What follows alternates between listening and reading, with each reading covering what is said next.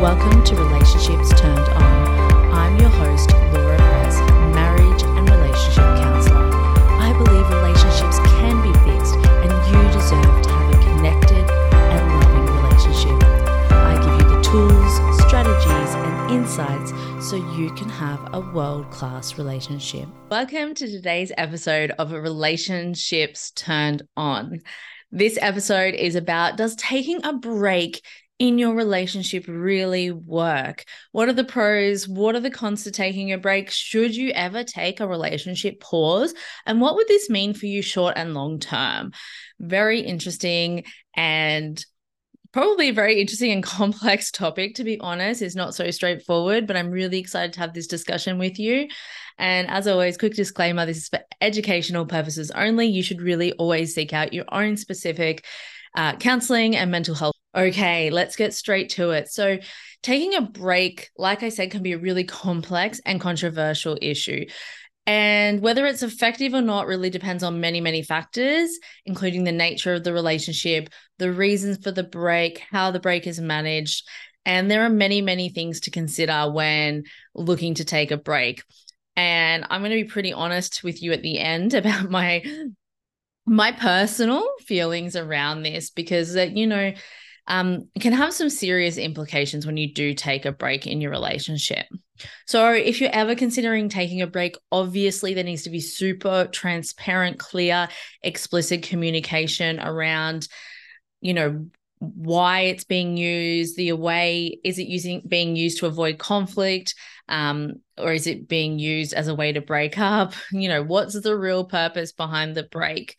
So if both partners are using it as an opportunity to reflect on their feelings, their needs, their expectations, and then communicate with one another what these insights are afterwards from the break, even if it's a really, really short break, then that might be useful. And, perhaps I would be really challenging you on the terminology. Do you need to take a break, or do you just need some of your own mental headspace, your own individual time to process emotionally, be able to reflect and see what's really going on to get yourself some clarity? So you can do this in a different way that might involve just a change of environment, going to a cafe with a notebook and pen to just sort of reflect and pause, sitting in the backyard, going for a quick drive, or maybe something a little bit longer, booking a night away just on your own to really sleep, rest, rejuvenate, reflect, and kind of recalibrate and recenter. So that is very different than having a break, but potentially it gives you the same outcome in terms of being able to reset your own well-being, give yourself some time for your own nourishment, your own reflection. So be really clear on the terminology. Sometimes it'd be best to avoid the terms "we're having a break" because it can come with a whole host of potential situations or issues. Okay, so what's the purpose of the break? So the reason for taking a break really does matter. What do you want to get out of this? And is it just a way to avoid a breakup? Really important, because it's obviously not going to be a long-term fix if you're saying we're taking a break, but really you want to break up. Boundaries are so important when we're talking about taking a break. So you could say we're taking a break, and one person could say it was just a pause and we're still together and we should still be monogamous. And the other person said, well, we're on a break. Of course we can see whoever we want to see. Very important. And this is where it can get really messy and muddy and cause sometimes irreparable damage to the relationship. So set clear boundaries, guidelines is very important. Saying what's allowed and what's not allowed. Are we seeing other people during the duration of the break? How often you check in with each other? What type of communication you want with one another? If you don't have these boundaries in place, it can really cause a lack of understanding. It can cause miscommunication. It can cause a lot of hurt feelings on both sides. The next part is a mutual agreement. So both partners should be in an agreement about the break. So if one partner's not on board, it can create resentment and damage the relationship further. Really, really important to note. And then short-term versus long-term breaks. So typically used as a cooling off during intense arguments or taking a brief period of self-reflection can be more effective than a long-term break, which really raises deeper questions about the overall stability of the relationship. Just hear that again.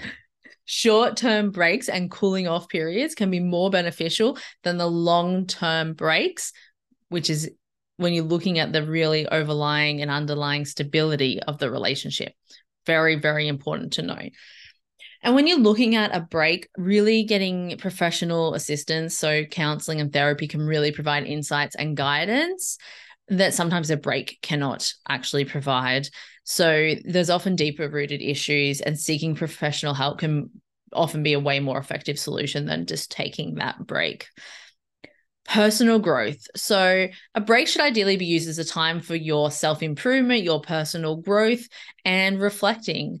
So both partners should use this time to work on yourself, and that may, like, because personal issues can affect the relationship as a whole.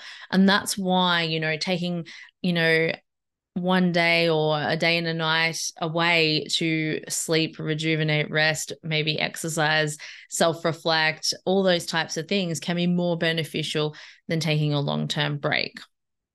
So you also need to, after the break, really reevaluate. You need to have a conversation about, has anything changed? Do both partners want the relationship to continue, or is it time to part ways? Did the break actually provide clarity or not? So look, I do have personal, I obviously see a lot of clients, and some clients do toss up this notion. Maybe if we just had the time and the headspace to take a break, we would be able to work through this better. But to be honest, most of the time, it creates further disconnection. It creates mentally hurts often one partner more than the other, which can be really detrimental to keep moving forward. It can raise questions of who's talking to who. It can, if the boundaries haven't been defined, then maybe people are stepping outside the boundaries because they perceive a break as in you're not together anymore. There is so many things that go into it. It is not as simple as taking a break when you're in a committed relationship. Definitely schedule in time for self-care, for rest. Often when you're in turmoil, sleep, journaling, exercise, good hydration, good food, all the basics are what you need as an individual to help you. Plus often therapy and that type of thing, so you can get that tailored support for you. So that is, I guess, a better type of break, a much better type of break to take. And it's not like you would even frame it like that. It is literally just taking some time out for yourself, for self-care, for emotional processing, for self-reflection. That is a stronger place and a stronger thing for both of you to do, to then come back and talk about issues once you're a little bit more recharged and rejuvenated. Okay. So taking a break has a lot of underlying consequences. And, look, I'm not saying that it doesn't work for some. Perhaps it does. I honestly haven't seen it work very effectively. Honestly, the more disconnection, even if you're sleeping in different bedrooms in the house on an ongoing basis, things like that, unless it's for health reasons, and that's different again. But, in general terms, the more disconnection and the more separation between you both, the easier it gets to just kind of move in that direction. So you really, really need to be crystal clear that if you're taking a break, why are you taking that break? What is it going to give you? What do you think it'll give you?